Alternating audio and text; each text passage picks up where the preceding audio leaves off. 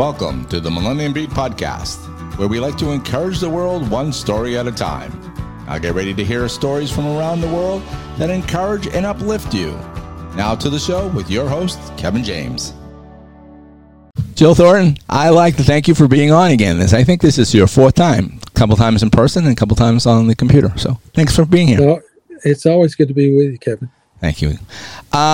Your subject that you like to talk about is dealing with transgender. And we're going to be talking today a little bit about past, now, and future, dealing with the topic of transgender. So let's jump into it. Let's go back to the Trump administration and some of the things that were helpful, and maybe some of the things that weren't helpful that he implemented. Well, he was really good on this issue. He banned the whole transgender movement in the military. Mm-hmm. And really, Kevin, that was a weird thing, because what was going on is transgender people were joining the military in order to get the government to pay for their surgeries. Right. And so they would want to reassign their sex by having, what they call either top or bottom surgeries. Mm-hmm. And they were wanting the military to pay for it, which means the government pays for it, which means taxpayers pay for it. Right. And Trump banned that and just said, no, we're not going to do that. We won't let them serve at all. And then Obama had issued a directive to the education, all of the educators across the country, mm-hmm. saying that if you didn't allow transgender kids to use the bathroom that they wanted to use, or the locker room that they wanted to use, that he was going to stop all federal funding. And Trump undid that ban as well. Okay. And said, we're not going to social engineer through our schools. We're going to allow our schools to be our schools, and kids use the bathroom of the gender they had at birth, and not a gender. The transgenders love to call it a gender that's assigned at birth. We're not talking about a gender assigned at birth. We're talking about the gender you're born with, scientifically, physically, genetically, all of those things. And so Trump was really good on this issue, which was a little bit surprising to me, because Trump is very open and sympathetic to the whole LGBTQ community, generally speaking, although he got a fairly bad rap with that. But I think he was probably as open to anybody in politics other than Barack Obama. I mean, had he followed up George W. Bush or even Bill Clinton, he would have been considered very progressive on these issues. But he followed up Obama, mm-hmm. and he just wasn't willing to force these issues down people's throats, and not willing to force it to say, we're going to require you to do these things based on sexual orientation or gender. And I think that was a very positive thing about Trump. It was one of the more successful things I think he did. Mm-hmm. Now, he wasn't opposed of transgender people being in the military. He was more opposed to the fact that they didn't want the country, us taxpayers, to pay for it. Right. He just refused to allow the surgeries to happen and to be assigned out in the military, mm-hmm. because he said, we're not going to open that can of worms and start having the government paying for these surgeries, because it'll end up becoming the one place you can go that you can get the surgeries. You sign up for the military for 2 years. While you're there, you declare you're a woman, and now you want your surgery. Mm. And so he shut all that down. I suspect you'll see that start to ramp back up now. Okay. So now that's the military. What about things in school back during the Trump administration? Parents not knowing their kid is being transgender, mentally changed, things like that. What was happening in that time period? He was good on that issue too. He rescinded Obama's letter of determination to the schools through the Department of Justice, and they wrote a different letter saying that we're not going to allow the transgender students to have access to the bathrooms and locker rooms. There's always been a push in the schools, and it's not coming from the government. This is coming from all of the advocates and the people, the agenda-driven people, mm-hmm. that are saying, look, don't tell the parents that the kids are transgender if you suspect that the parents aren't going to be open to this. If you think that, and I've seen a lot of this information comes from the ACLU, from GLSEN, and other gay advocacy groups that'll say, just keep the parents out of this. So they'll go so far as to tell teachers that when you work with the kids, you call them whatever name they want to go by. Mm-hmm. You call them by whatever pronouns they want. So if you've got a little boy that says, I think I'm a girl and I want to be called Jane instead of Jim, and I want you to call me she instead of he, they'll encourage the teachers to do that in the classroom, but when they have a parent-teacher conference, to go back to calling them with the names that are on their records that the parents expect, so as to keep the parents from knowing that these kids are transgender. Right. with the idea being that we don't want these parents to get mad at the kids and angry and do all these mean things to the kids, like parents are going to abuse their kids over this.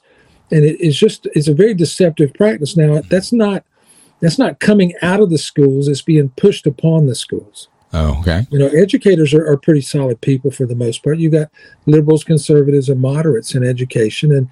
And most educators don't want to manipulate kids and don't want to drive the social agenda. They really got into education because they love kids and they want to teach them. Mm-hmm. But these agenda-driven groups were pushing this stuff really big under Obama. They were still pushing it under Trump, but they weren't getting any help from the Department of Education. Okay. Now they'll get help from the Department of Education in the new world we live in now with Biden. Okay, let's go talk a little bit about. I want to get to the part that feel that you're as a lawyer to deal with the rights of the parents who are fighting the fact that their kid is being transgended. But before we do that, let's talk a little bit about sports.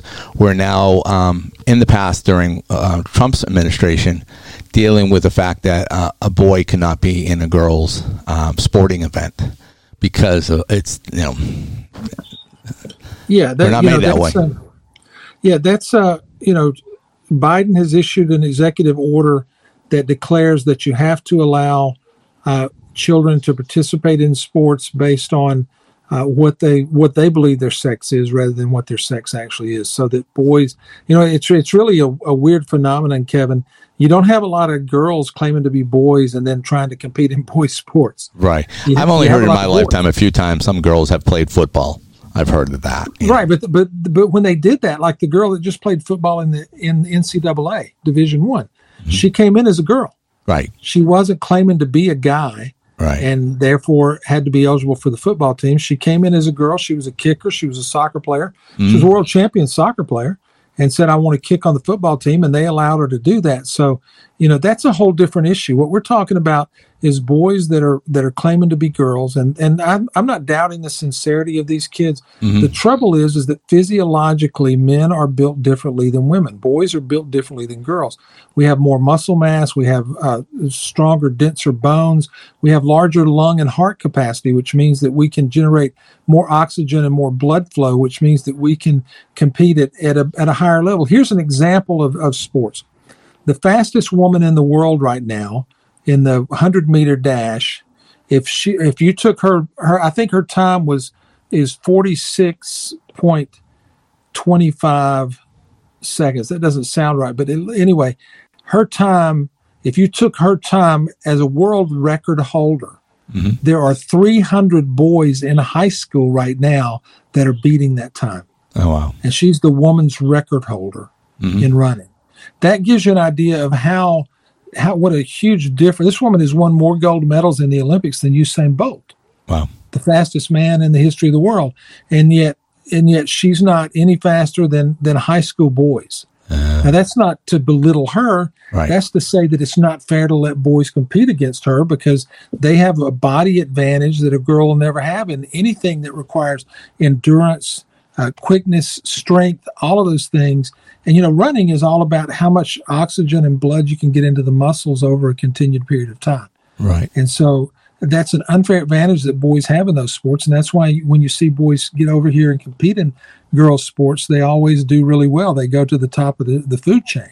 And it's not fair to girls. And the irony is that this is creating some very strange bedfellows, if you will. Right. It's creating a market where radical gay and lesbian feminists are radically against men competing in women's sports. They feel like they spent the last 40 or 50 years carving out a place for women in sports through the Title IX programs. Right. And the Title IX law that was passed into law in the 70s. And so they feel like we finally got what we deserve. We've got our own space, and we're getting treated equally because they're required to have the same basic number of scholarships in the college for girls and boys, regardless of how much revenue is generated by the sports, because most of the revenue in colleges, in the NCAA Division I in particular, is generated through football and then basketball. And then baseball might generate a little bit, but football and basketball are the money makers. And the Title IX laws have forced them to disperse that money throughout the universe, the university universe, so that girls are getting a fair share of that.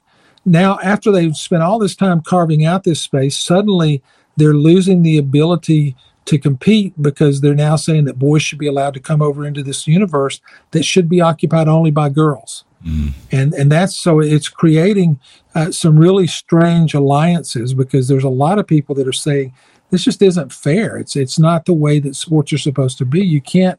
It's like saying we're gonna allow 15-year-olds to compete against 10-year-olds in basketball. Right. And we're no longer going to bind them by their age.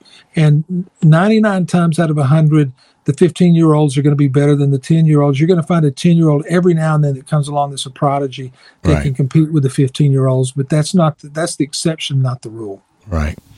All right. So that's some of the past things. Now we have a new president in office, President Biden. And we've talked a little bit about some of the changes he's already made. Let's talk a little bit more of some of the things that you see that he has done or probably will be doing in the future, unfortunately.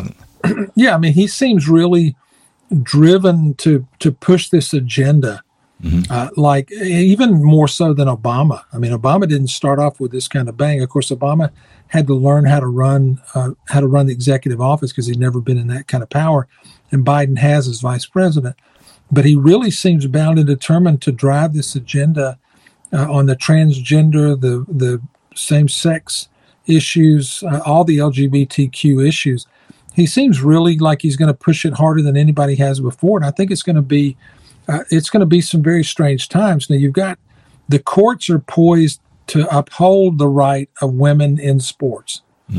Now, the difference will be now under Obama or under Biden, you'll have the courts, when they file these cases, the Department of Justice will be joining the side of the transgender kids.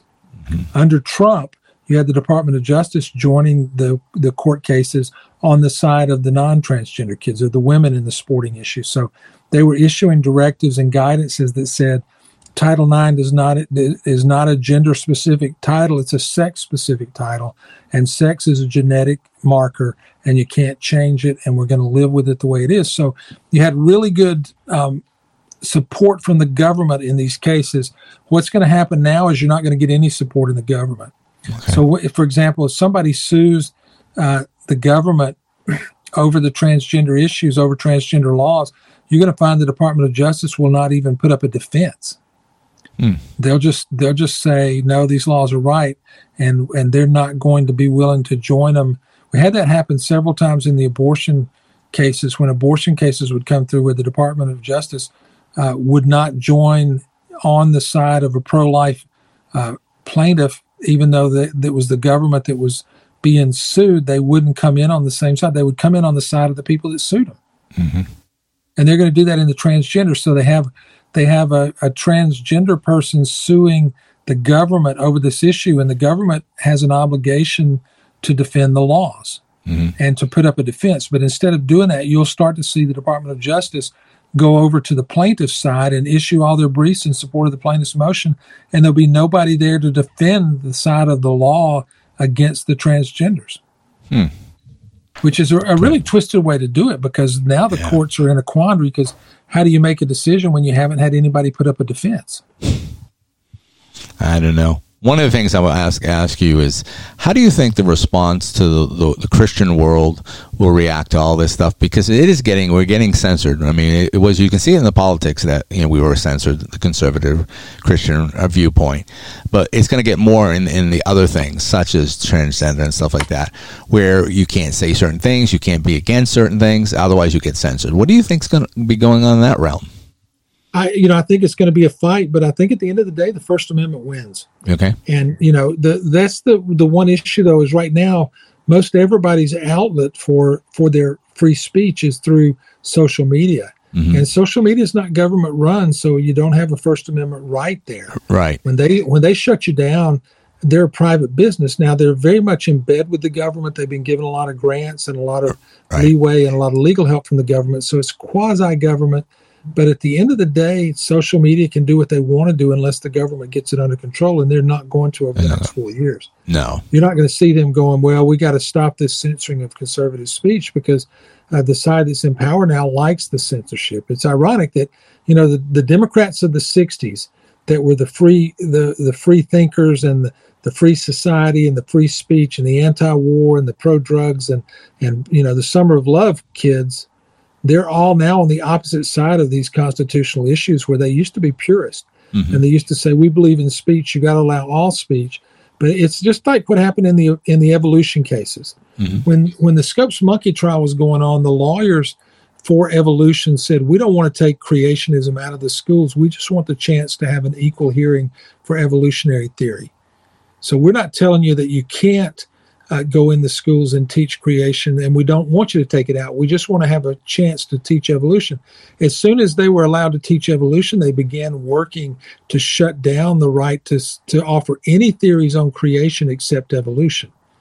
So they immediately began to do the opposite of what they said they wanted to do. And that's what you're seeing now, is now that they have power, they don't mind cutting out speech they don't like, which is always a dangerous proposition. No, you're talking about private companies or government on that? I'm talking about government on this. I'm talking about the liberal Democrats. Okay. And now that they're they're happy with social media shutting all this down. Right. Because it just makes it where conservatives can't get their voice out. Right. And so what you're going to see is they're going to continue to allow that to happen rather than stepping up and trying to stop it, because they don't want to stop it. Right.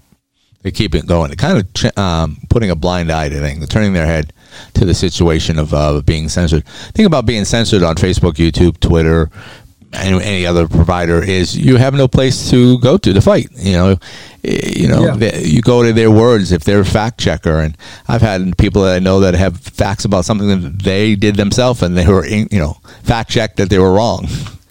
No, I know, and the trouble is, I got banned from Twitter a couple of times, and I would appeal the ban, and you don't ever hear back from them. No, it's not like they respond and go, "Hey, we looked at it and decided you're wrong, and you're still banned." They would just go, "Man, you take the tweet down, you can be back on." Right. And I had a 7-day suspension that lasted a month and a half because I couldn't get them to respond, and I filed 3 appeals trying to get them to respond, and they never acknowledged the appeal at all. Mm-hmm. And so you don't have any recourse in a situation like that. No, not like a government. You have the law and stuff like that. They're privately owned. They can do what they want. If you don't like it, there's the road. You can take it and go somewhere else. But unfortunately today, such as Facebook, Twitter, there's not really many opportunities, because look at Pollard became a conservative, voice in a sense that this is free speech and stuff like that. And so Apple, Google, and all that said, okay, well, if you want to not guide by our rules, we're not going to put you in our app store. And then that was fine. Shut down their servers. So, and then, Amazon says, "Hey, I'll do even one better. You're kicked out of our place. You can't put your program on our server." So, I mean, as I said, we've seen this.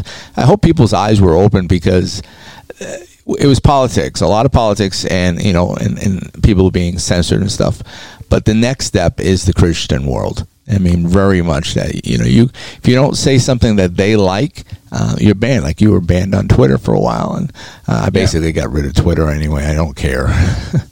But unfortunately, we have Facebook and YouTube, which I've been talking to people that says we need an alternative.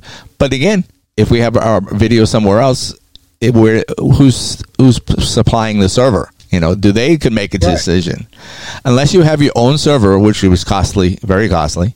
Maybe, one day maybe Trump will start his own server company, I don't know. Yeah, I mean, it's going to take that. I know a lot of people are moving their stuff offshores, even their websites. They're moving them offshore so they don't have to worry about the censorship issues. Because you're going to see that more and more. There's a lot of hacks that are going on conservative websites right now, even churches, where they'll have 20 or 30,000 bots attacking them, trying to shut down their websites and trying to crash their servers just because they don't like the message of the church or they don't like the message of a conservative. And that part is troubling to me, because this is how we communicate with the world now.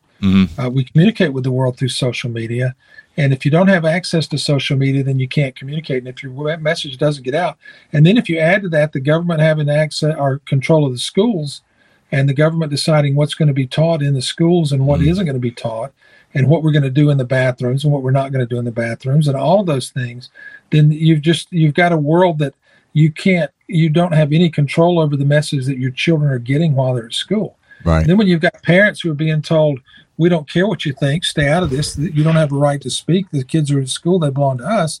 So what do you do about that? That's one of the reasons I'm working with this organization, Child and Parental Rights Campaign, in order to fight for parental rights, because parents ought to have the ultimate say-so in what happens to their children.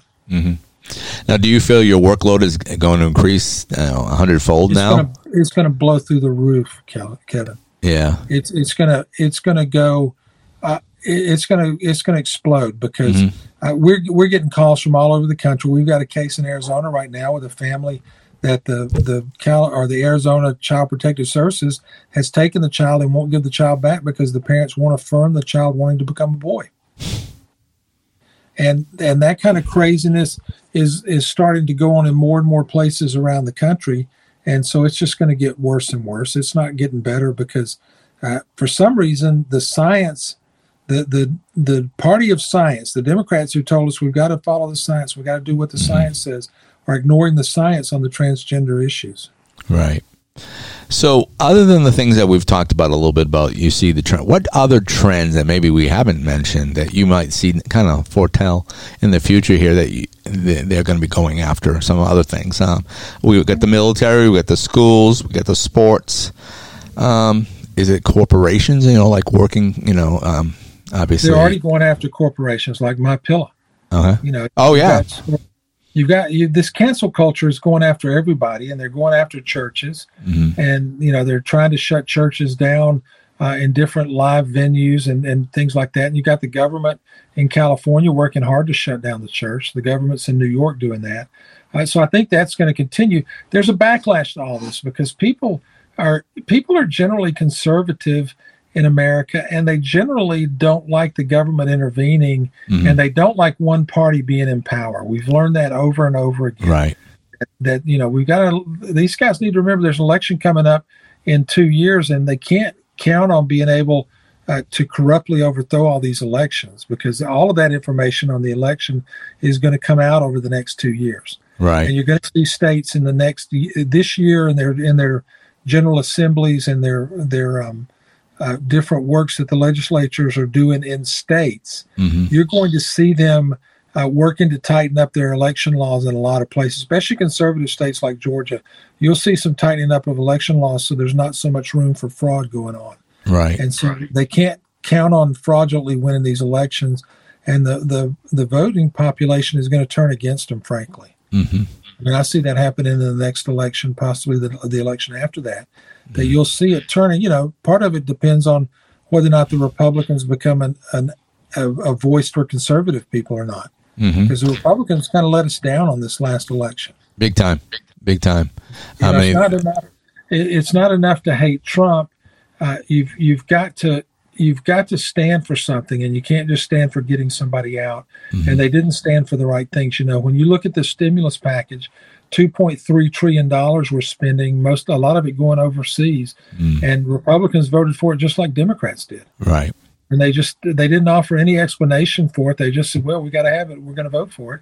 And somebody's got to stop. At some point, somebody has to say, we can't keep spending money we don't have, especially for people that we're not in charge of. I used to always have a saying: if the America was a company, it would be bankrupt, and it would be it would making its own money, so it prints its own money, and it would be not existing anymore. Because if a person like myself or yourself spend more money than we make, eventually credit is going to catch up to us. None of us can live like this.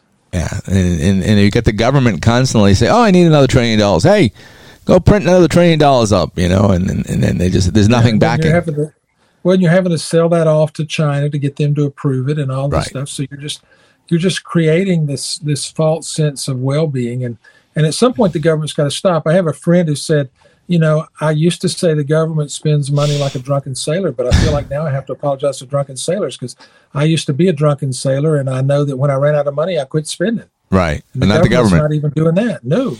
They'll just keep printing it, and they'll just keep doing it. And next thing you know, we're so far in debt. Well, our grandchildren, many generations down the road are still paying the bill.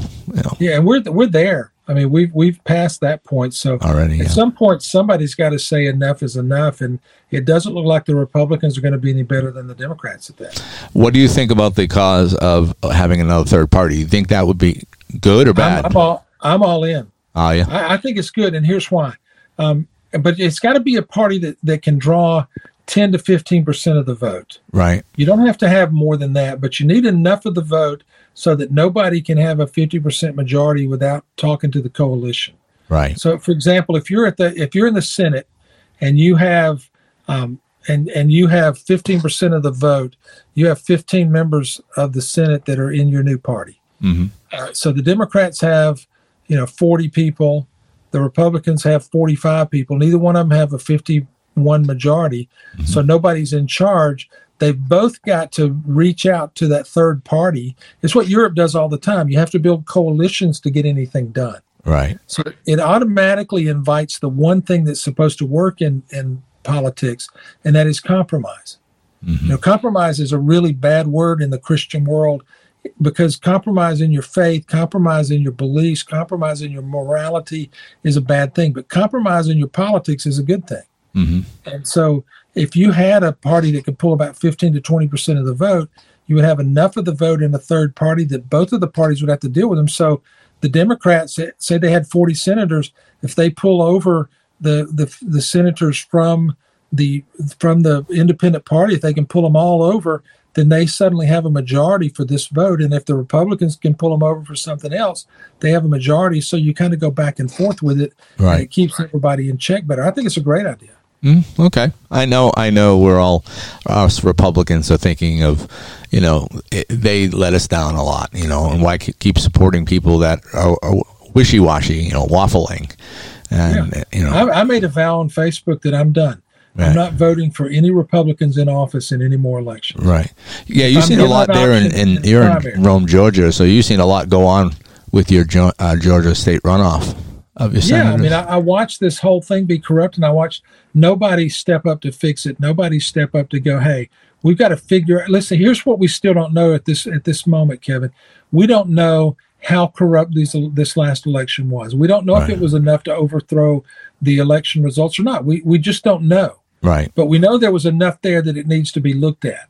And yet nobody's willing to really look at it. Everybody's kind of dodging around going, well, we'll just fix it for the next time. But this time was fine. And I'm convinced that in Georgia, Donald Trump and David Perdue won the general election in November. Yeah. It was, Trump lost by about 12,000 votes, 12,500 votes, I think it was. And there's no doubt in my mind that there was more than 12,000 illegal votes cast in Georgia for Joe Biden. Perdue lost by he was, a fraction of a percentage away from winning the election outright. I think the same thing happened to him. That changes the outcome of everything in Georgia. It changes the makeup of the Senate right there, that one action. And so I don't know that there was enough in other states, Pennsylvania, Michigan, Wisconsin, Arizona, to overturn the election or not. We won't know that for a year or two probably. Right. But at some point we'll know it. But Republicans didn't stand up and didn't do the right thing. And no. I think if they started a Patriot Party, I'd join tomorrow. I probably would be right with you. One of the things I'm thinking about is people don't realize this. We can't use that F word because then we get banned. They'll put something under, which drives me crazy. They'll put something under a YouTube video like Joe Biden is president of the United States if you use the F word. It used to be a swear word. Now it's just a normal word. But this has been going on. We haven't noticed it. I mean, it's probably gone on before, but from Clinton, all the way up from Clinton, all the way up, even the Bushes, because as a Republican, we got our Republican president. Oh, great. But there might have been fraud during that time period. Well, we know there was fraud in the 1960 election between Kennedy and Nixon. Right. Nixon walked away from it and said, I'm not willing to destroy the country just to become president right now. Right. And we know that Kennedy's father bought votes in Illinois and about 4 other states. Mm-hmm. Now, that's come out over a period of time, but Nixon knew it at the time. Mm-hmm. And that's been the cry all along as well. We should do like Nixon and not destroy the country over an election. But that's not the point. The point is, if we're not having free and fair elections, then then what's the point? Right. Why even bother to go vote? If my vote doesn't matter, right, I why agree. go vote? And I'm not talking about it doesn't matter because the vote I'm talking about if it doesn't matter because there's so much fraud that it doesn't matter what you do, they're gonna turn the election. Then why bother voting? Why? Well, especially when they stop. I mean, elections usually run through, and it's done at 3:00 in the morning. This year, they said, "Okay, multi-states, we're stopping. We're all going home and go to bed." And then they didn't go home and go to bed. They did, right. They didn't go home and go. But never in life, just those kind of weird things that, I don't, there's a lot of things that went on. I wasn't there. I can't speak. If Republican people could not oversee things, they were, put across the room or kicked out of the building. All those things are not legit. I mean, right there alone should say there's something going on. That's what I'm saying is we deserve to have a look at this, and we will. All of these lawsuits that were filed, I think they finally got, the last number I heard, I think was 87, that, all 87 lawsuits were dismissed. That shows there was no fraud. But it doesn't, or it shows there was no widespread fraud, is what George Stephanopoulos says. But the truth of the matter is we don't know, because they were all thrown out on procedural grounds. None of them were thrown out because there were no facts presented. They were thrown out because the judges didn't want to deal with it. Judges don't like to overturn elections. Right. Because it puts the country in a rough place. So the judges didn't have the courage to deal with it, and so they moved on. And we don't know, but we'll eventually find out, because most of those cases are being appealed. Mm-hmm. At some point, an appellate court will order a lower court to go back and look at the evidence and see what the evidence suggests. I know a couple of cases in Georgia. A friend of mine filed one case in Georgia that shows there were about 20,000 fraudulent votes cast in Georgia at just a cursory look through the Secretary of State's records. Mm-hmm. And those 20,000 votes, you can bet they were almost all for Biden. Biden won by 12,500 votes. You throw out those 20,000 votes, Trump wins Georgia.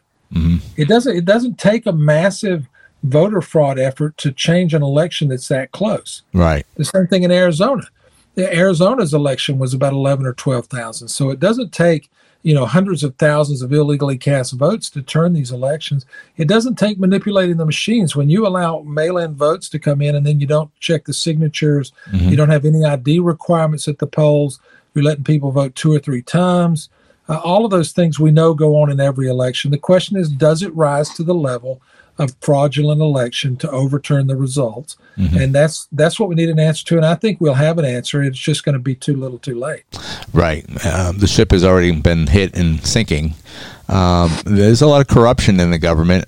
What can the church do, you think? I mean, it's because we have different views. Right now, I've told Charlie and other people, we're in a prophetic war right now. The prophets are against each other. You have the ones that believe Trump should have stayed in office and won.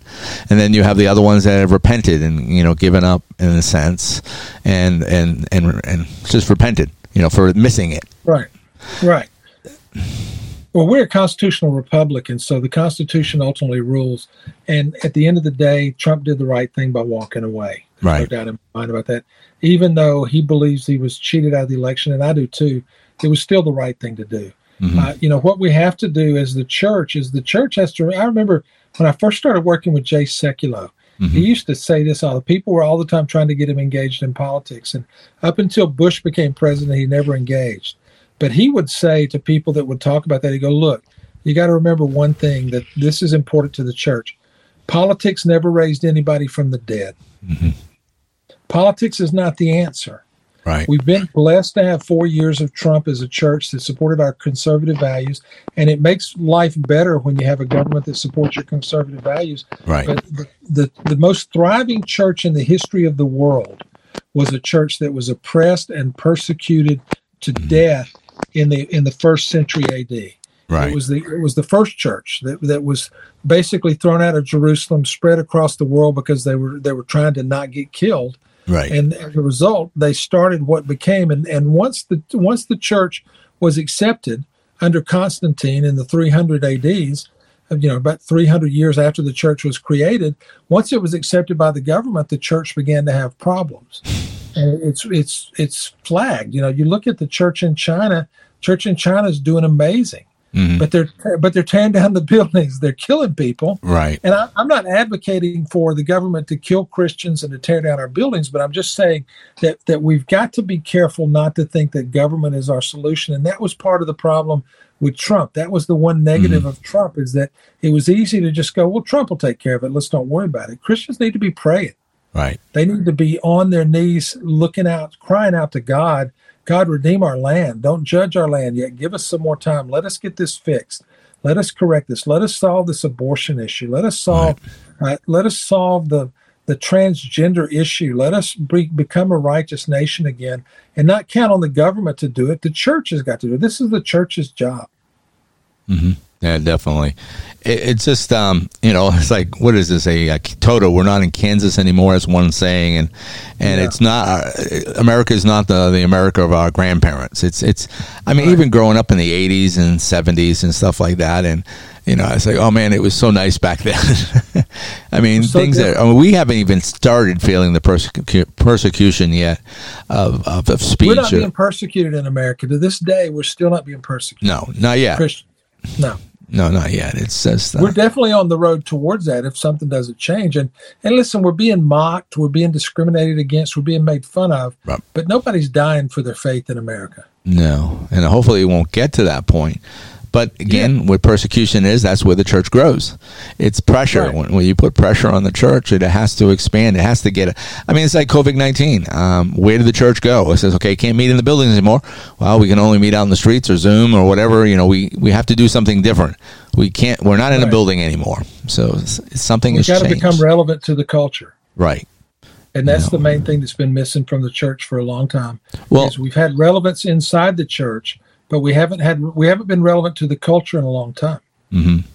And we got to get bold enough to be speaking what is truth, whatever happens to us, whether we get banned. It's like when I do shows. I do podcasts and stuff like that, and I can't be worried about like if one of my guests or I might say something that somebody might not agree with, and next thing you know, I'm banned or whatever. It says, you got to speak your mind. You got to speak what God has put in your heart. And a lot of Christians need to do that. They can't be afraid to hide in the building and say, well, I don't want to get persecuted. I don't want to get people not like me or whatever. Get over it. It's just like, hey, you're going to get persecuted anyway, whether you say something or not. And I said that to somebody yesterday. You might as well say something. Yeah. Because if you don't, it's still going to get persecuted. Yeah, and listen, if you're not willing to be persecuted for your faith, you might need to get saved. Yeah, right. Listen, Jesus suffered the ultimate for setting up the faith. Mm-hmm. The Apostle Paul, Peter, all of the apostles except for John suffered the greatest suffering they could and gave the greatest sacrifice they could. Thomas gave the greatest sacrifice of all by laying down his life and becoming the first martyr for the church after Jesus. All of those things were important to the church. Most of the people in the church weren't called to die. Right. Not even in the first century. Most of the people in the first century church lived and continued to live and died of old age or some disease or whatever killed people in the first century. Right. But yet there were some people that were called to stand so firm that they were willing to die, and other people that were called to stand so firm they were willing to die, but they didn't have to die.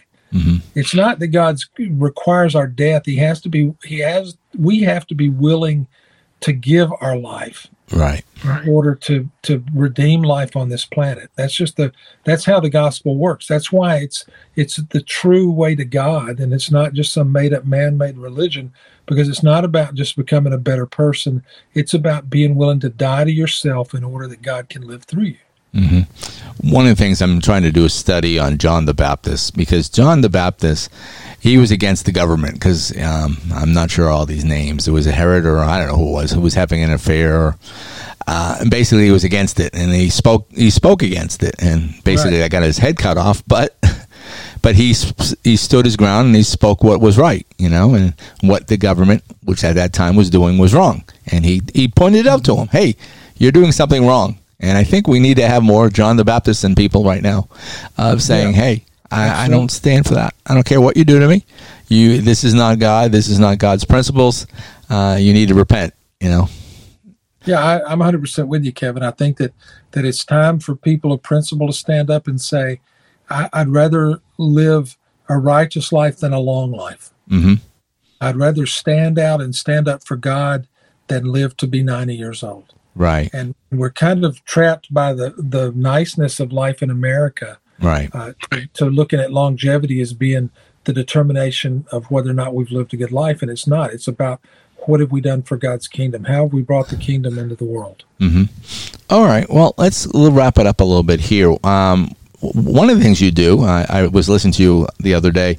You're on a radio program in Rome, right? Rome. Yeah, that's where you're from. So, talk a little bit about that because you're on there quite often. I mean, you weren't on the last couple of days. Every Friday morning. Every Friday morning. Okay. Where can people find you there? You can catch us on Facebook. We're at WLAQ Rome, ROME, like Rome, Italy. It's WLAQ1410.com. You can catch it live on there as well on their website. It's just a local talk show. It was just a local interest talk show, and I started doing it, and the guy asked me to do it every Friday, so I come on every Friday, and we talk about national, international events. We're going to be turning a lot of attention to the transgender issues going forward. We're going to turn attention to human trafficking and those issues going forward as well, because I've got a big initiative coming up on that.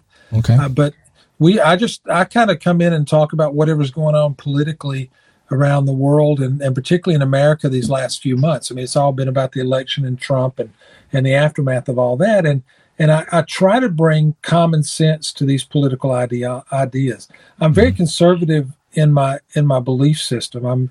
I'm more moderate in social issues like how we treat immigrants, how we treat the poor, what the government's role is, and things like that. But on the hard issues like life and fiscal, I'm a radical conservative. But at the same time, I believe that we've got to have a conversation, and that there's got to be room for us to disagree. And so we pride ourselves on being or disagreeing without being disagreeable.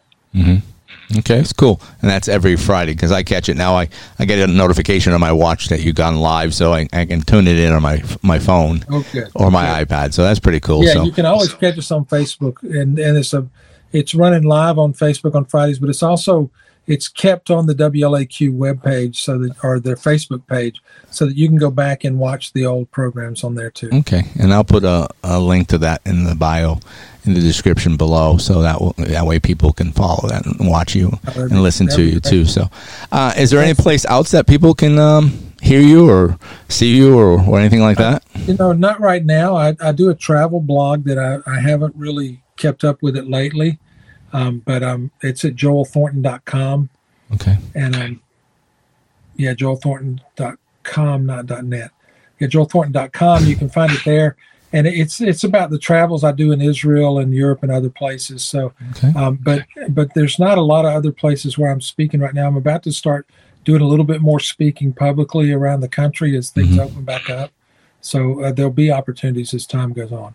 Yeah, I know we got a couple events. I have to talk to Charlie about it. I think we have a meeting up at Brian Higby's church, but I haven't got the details yet. And I know we're going to have a meeting in Branson in April. Branson, and that's what I heard. We're going to have one up in Pennsylvania in I think in May, and then we're going to have one in Louisiana in September. Okay, I know we were supposed to have one, but again, as I said, I've been sick, so I haven't had a chance to talk to him. I think he's not doing the one down here. The one locally, I think they're not. I think he's talking about building a church or house in Mexico instead. Oh, okay. Interesting. Yeah, so I got to figure out where I'm going. The East Coast one is easy because I could drive there. The Branson one, I have to fly. I'm not driving. Yeah. I'm not bringing as much equipment as I did last time. Unless I drive, and then I'll bring all kinds of video, audio equipment. I'm sure there'll be people that are driving. I'll probably drive. Will you? The Branson one? Yeah, I probably will. I'll wait and see. Yeah, I haven't got the details yet. I know the brothers were getting together and talking about it, but as I said, since I haven't really been around the office much to see Charlie, I haven't asked him what finally they decided. We had a conversation about it right before I got on here. Okay. That's all fresh in my mind. Okay, cool. All right, good.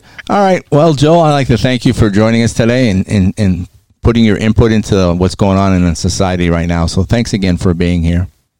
Kevin, thanks for having me. It's always a pleasure to talk to you. You do a great job. Thank you. I appreciate it. Everybody else, thank you. You've been joined. This is the Millennium Beat, your host, Kevin James, and we'll catch you guys next week. Thanks for being here. Thanks for tuning in today to the Millennium Beats podcast, encouraging the world one story at a time. I hope you heard something that was encouraging to you. We'd like to hear from you with your stories, so send them to stories@themillenniumbeat.com or give us a call at 407-624-9957. You may find us on social media, Facebook, Twitter, Instagram, and our YouTube channel. Please like and follow us and share us with your friends. You may also go to our website at www.themillenniumbeat.com, where you'll find our last 25 podcasts, our list of our different platforms you may listen to or download our podcast, our latest YouTube videos for all our shows on the Millennium Beat Network, a calendar with past and future guests for all the Millennium Beat Network shows. Also, there's pages with pictures of all our guests and hosts. You have any questions or comments, please contact us at info@themillenniumbeat.com. This has been a Millennium Beat production, copyright 2021. The guests' views and opinions may not always be the views and opinions of the Millennium Beat LLC.